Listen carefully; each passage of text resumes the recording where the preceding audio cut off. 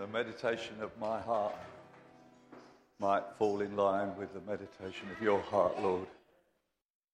That I might speak from your heart, Lord, this morning, of what you want in your church, Lord. I pray for a mighty anointing to come upon your word, Lord, this morning, that souls might be revived and refreshed, and the power of God might be evident amongst us. I ask it in the name of Jesus. Amen. Well, as you know, my favourite topic is the heart. I believe God's favourite topic is the heart, both his heart and our heart. It says if you keep your heart with diligence, out of it will come the issues of life. Hallelujah. So it's a diligent process to keep your heart, because your mind and your life that goes on in the days, day by day, can take you away from what's really in your heart. Instead of following your heart, you follow your mind. And that's when you get into trouble. We're always trying, with our mind, we're always trying to find a solution to every issue, when the solution is in your heart. The solution is within you, in your heart. Hallelujah. If your heart's right, everything else will fall into line. Hallelujah. That's why we need a regenerated heart. Hallelujah. That's why we need Jesus in our life. Because until that heart starts to beat in us, the heart, which is really God's heart, we are no different to what we were before we gave our heart and lives to Jesus. But when the heart of God beats in our heart, then we have compassion. You see, compassion is a lot better than feeling sorry for people. Our normal emotion is one of, I'm sorry for you. But Jesus' emotion was compassion. And the difference between emotion and compassion is this. Compassion has the power to do something about the situation. Hallelujah. Because it's greater than you. Jesus had compassion on the people he met day by day. And that was what his heart was. He had compassion, you know. I like to think that Jesus was vulnerable. But, you know, the Son of God was vulnerable when he walked about. You know, you've only got to see what happened when he was calling Lazarus from the grave. It says he wept. Hallelujah. He wept. He was vulnerable. He was moved within him for Lazarus. Hallelujah. That's what God wants in us. He doesn't want us to have it all together. Praise God. You might think God wants you to have it all together. He wants you to have him. And he wants you to be vulnerable like him. Hallelujah. You say, well, I don't like being vulnerable. No, you won't like being vulnerable. Hallelujah. Hallelujah. Because it leaves you in a position where you're totally dependent on God. Hallelujah. For everything. See, the mind works against that. The mind says, well, I've got this promise and that, the other, and all the rest of it. And it's good having all the promises of God in your mind because it keeps your mind. But it says out of your heart is the issue of life. Hallelujah. And this is a strange message. I don't know why the Lord's given it me. I've had it for about a month. In the depths of my sickness, God spoke to me and he keeps speaking to me about this thing.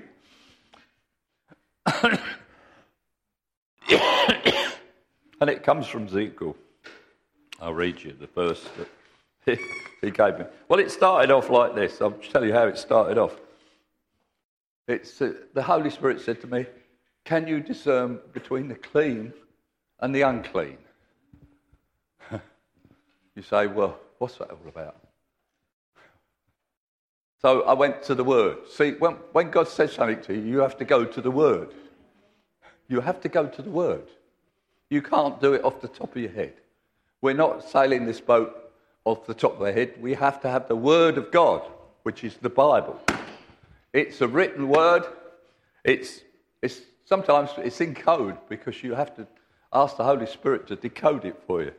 And I'll read this one to you and see how you get on with this one. It says, her priests, it's talking about Jerusalem here. It's in Ezekiel 22, verse 26. And it says, her priests have done violence to my law and profaned holy things. They've made no distinction between the holy, clean, and the holy and sacred, and the profane, secular. They have not taught people the difference between the unclean and the clean, and they hide their eyes from my Sabbath, and I am profane among them. Now you say, well, that's a bit of a hard word, isn't it? Well, it was a bit of a hard word to me, but I've sought God on it, and He showed me instances in the Bible where people didn't discern the difference between the clean and the unclean, the sacred and the secular. Now, the word secular means the affairs of the world. The affairs of the world. And that's our general life. That's the things that are going on. We live in the world.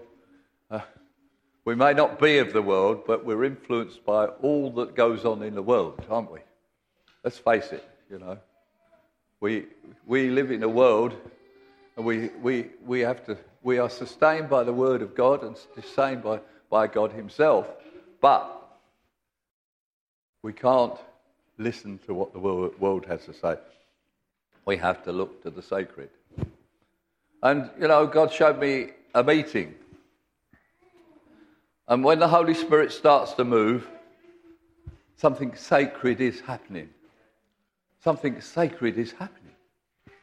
And it happens in this church regularly. There's a sacred move of the Holy Spirit. The power of God comes down upon us. We can feel that sacred move. And we have to back off. That's what I feel God's saying to me. We have to back off and let God. Because when the Holy Spirit comes upon a meeting, it's the Holy Spirit that's going to do whatever He's going to do. And what amazes me is God does all sorts of wonderful things without any input from me as a minister or anybody else in the meeting. Because the presence of God is powerful. Hallelujah. And when you come to this meeting on a Sunday, do you detect the power and presence of God? When we start to worship, I'm not saying feel's not a thing. Do you have something inside you that draws you? You know, we sing, draw me close to you, never let me go. You know, and does it draw you close to Him? You see, you're being drawn to the sacred things of God. God wants to do something in you that's sacred to Him. Hallelujah. It's not something that is ordinary. Do you discern when God is moving in you? It's a hard word. I find it a hard word to give because it's hard to understand the sacredness of a gathering such as this. Hallelujah. Hallelujah. It was easy when the fire fell in the wilderness and the cloud was there. They had a physical demonstration of God, didn't they? When the cloud and the fire moved, they moved. Well, we still have the same thing, brother and sisters. It's here, in this place. So when we enter into the presence of God, He shows us and directs our paths. He shows us things that we didn't know. Hallelujah. It's such a sacred thing. Hallelujah. Let's try a few illustrations. If we go to 1 Chronicles 13.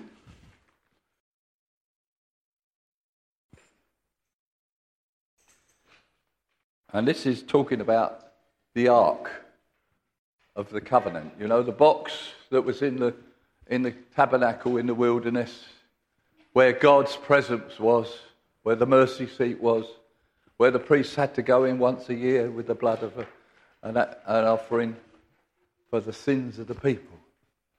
And David, we all know the ark was captured by the Philistines, and it was taken back from the Philistines because the power of God was so strong. It was causing problems in the Philistines' camp. Dagon, their god, fell on his face in front of the ark because they put it in the temple. And it kept falling over. Every time they put it up, it came down, you see. This is the ark of God. This is the power of God. This is the sacredness of God that I'm talking about.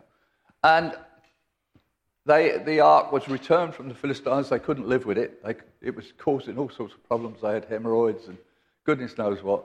And they were completely debilitated by the presence of God.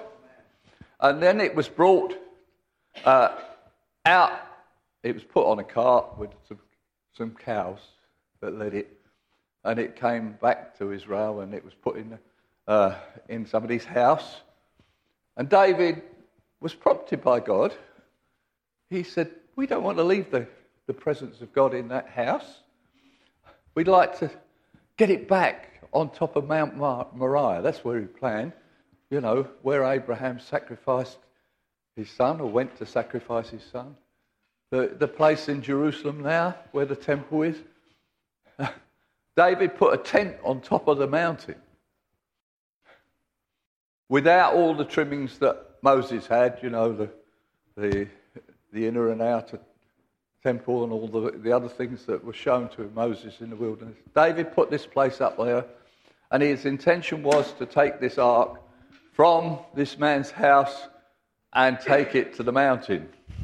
So he did like everybody would do in a secular world. He got a new cart. At least he went for a new cart with bullocks to pull it, and he put the ark on there. And it set out, and they were all rejoicing. David was dancing and dancing in front of it. And it was coming towards Jerusalem. And the oxen stumbled, it says.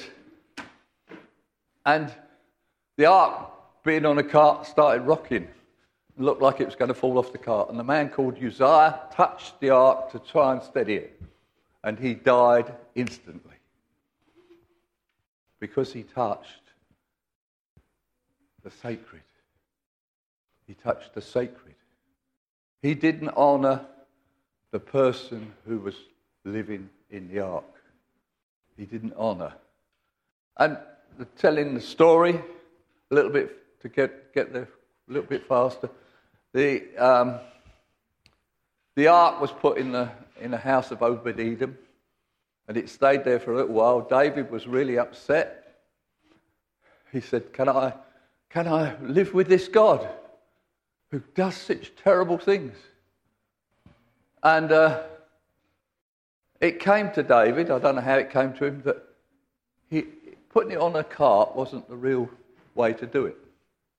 When the ark was built, it had 4 rings, one in each corner, and it had 2 big staffs that went through those rings, and the ark, whenever it went through the wilderness, was carried on 4 men's shoulders. Hallelujah. And that, as far as I'm concerned, is an indication that God's plan was that his presence would be carried in his children. Hallelujah. And it's not an abstract thing, the way the world deals with the presence of God.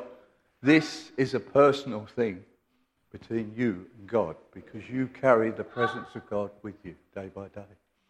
And so you have to understand, this is what the scripture I started out with, the difference between the world's way and God's way. Hallelujah. We don't have to be afraid, like David was, of coming near to God, provided we come in the right way, provided we allow God to come into our lives and change us. so that we're regenerated by the power of God. That's why we need to be born again. That's why we need to come to know Jesus as our own personal Saviour. That's why we need to have a revolution go on inside us and a new heart. God gives you a new heart when you do that, and a connection to Him through the sacred.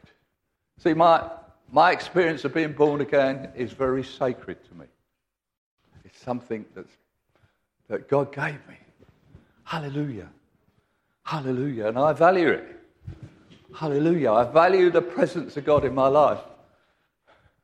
And anybody who has Jesus in their heart and life should value the presence of God and want more of that presence in their hearts and lives. Hallelujah. That's what this scripture is all about. So David did bring the ark to Mount Moriah on people's shoulders, and there was a shout of rejoicing.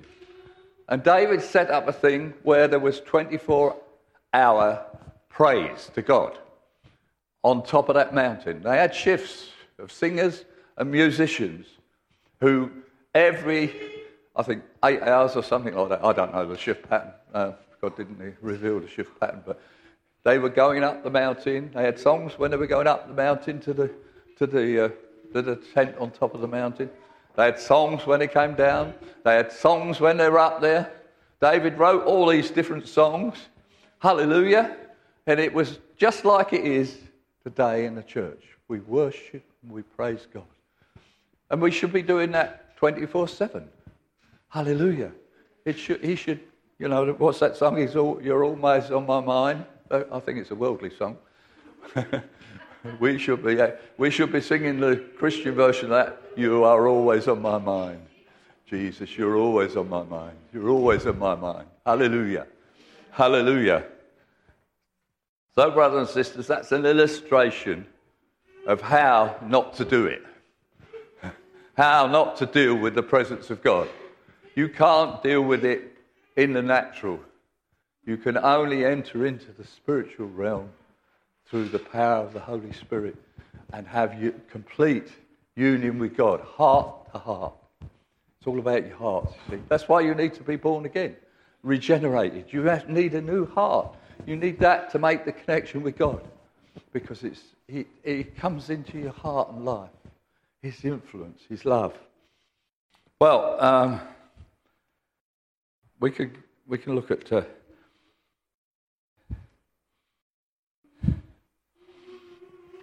Right. We're going to Numbers.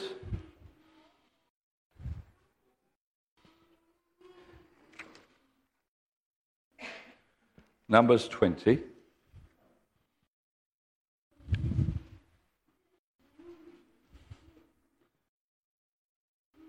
Verse 7. I'll read this one to you. It's reasonably...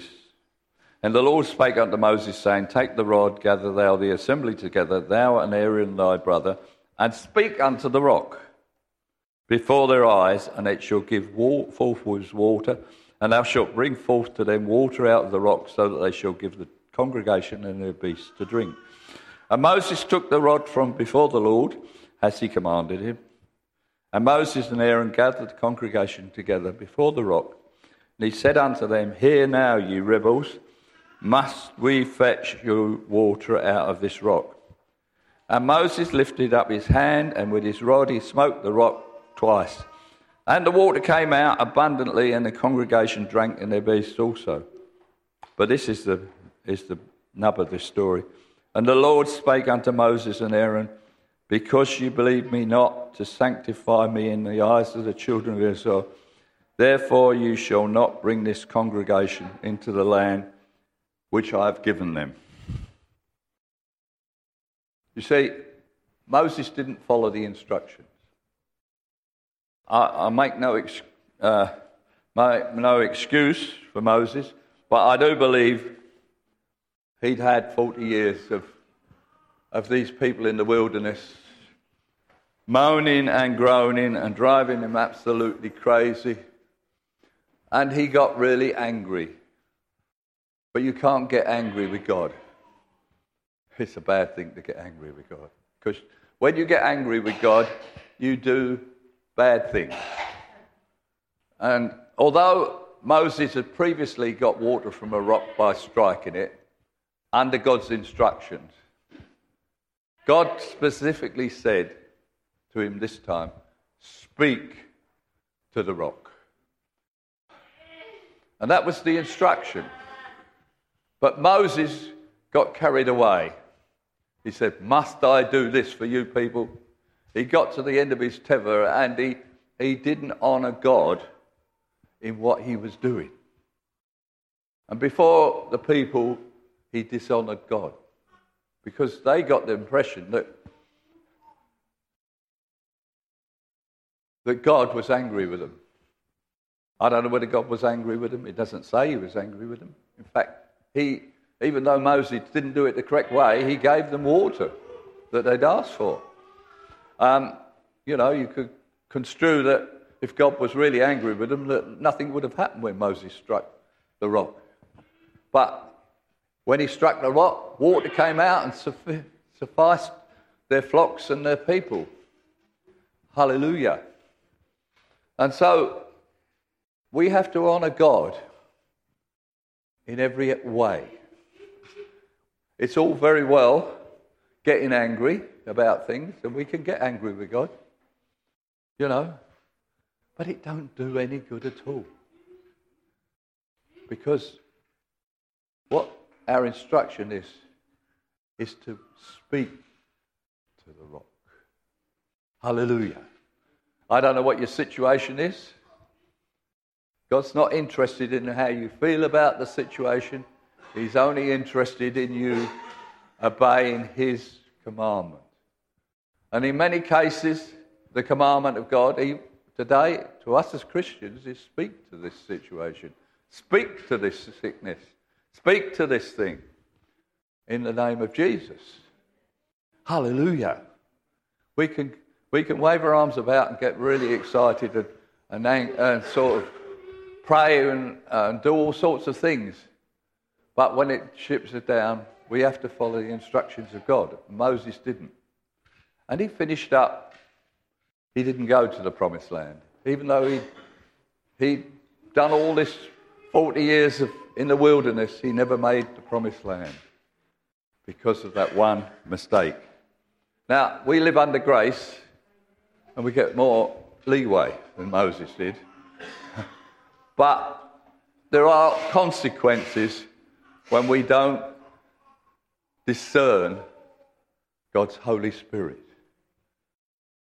When he brings us into that place of where the Holy Spirit comes upon us, if we don't discern his hand and his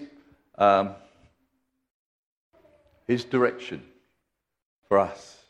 You see, that's the only purpose that the Spirit comes upon us, is for us to receive instruction and to receive strength, grace for every situation. So, that's two of the Old Testament illustrations. We can go to Acts 10, and I'll just read you this, verse 14 and 15 of Acts 10. But Peter had this vision of all these animals coming down from in front of him, and God saying to him, eat, Peter, eat. And all the things that God showed him were things that he'd never eaten in his life before, because he was a Jew, an Orthodox Jew, and he wasn't allowed to eat all these various things that God showed him. And he said these words to God: Not at all, Lord, for I've never eaten anything that is common, unholy, and ceremonially unclean. You see, he saw God was telling him to do something that was out of his comfort zone. He was telling him to do something out of his comfort zone. God was telling him, he was seeing this. And yet he was so set in his ways that he couldn't allow it to happen the way God wanted it to. But you see, God was gracious to him. And he said, he did this twice. What God has cleansed and pronounced clean, no longer consider unholy. And this happened 3 times, and immediately all his foods were taken up into heaven. Now, Peter was unable to take this experience, but Cornelius' people that Cornelius, this centurion, had sent, suddenly appeared at the door down below while Peter was having this vision and asked him to go with them to Cornelius and to pray for Cornelius. And you know, the revelation that Peter got then took him to a house with a Roman centurion, all these different, what they would call uncircumcised people, were in this house. And Peter said, well, I see that God is working a work outside of my comfort zone, really, that's what he was saying. And he started preaching the gospel to them, and then the Holy Ghost fell on these people. And suddenly Peter saw it. He said, seeing that God has sent his Spirit on these people, I perceive that there is no difference between Jews and Gentiles. Hallelujah. Now, it's an unclean and a clean thing, you see. Sometimes we get uncomfortable with being around the unclean, but God has a way of cleansing that which is around us by his Spirit. And I thank God we must always look for the sacredness of the move of the Holy Spirit around us. We must not be limited by our previous understanding, our previous experience, our background, whatever it be. God wants to move us on into something greater. And we must always have the perception of seeing the holiness of the Holy Spirit. When the Holy Spirit moves, there is something wonderful in that. And we will grasp the sacred. Now, one of the last examples is a really hard one to understand. We all know about the offering that Ananias and Sapphira made. They said to God, we've sold this piece of land. This is in Acts chapter 5, verse 4. They'd sold this piece of land, and they told the disciples they were giving them the whole portion of the money they got to help the ministry that has just been established in Acts 5. And they held back part of the money that they got, which is amazing. And this is what Peter said to them. As long as it remained unsold, did it not remain your own, to do with as you pleased? And after it was sold, was the money not under your control? Why is it then that you have conceived this act of hypocrisy and deceit in your heart? You have not simply lied to people, but to God. Hallelujah. And with that, he dropped dead. It's a very difficult thing to us in this current situation, the way things are here with us, to think that over an offering which wasn't fulfilled completely, that somebody could die. Both he and his wife died as a result of this situation. But you see, the thing that was wrong, I see in this, is that they didn't realise the sacredness of what they'd done in giving God the money that they said they would give him. It's a sacred thing. You see, the offering is a sacred thing. It's between you and God. It's sacred. And when you give, you have to consider it a holy thing. You see, some people think, well, I'll put the money in the collection and that's my contribution to God. But the thing about it is, your contribution to God's kingdom is sacred to God. Hallelujah. I'm not putting the frighteners on you. I'm just illustrating the point.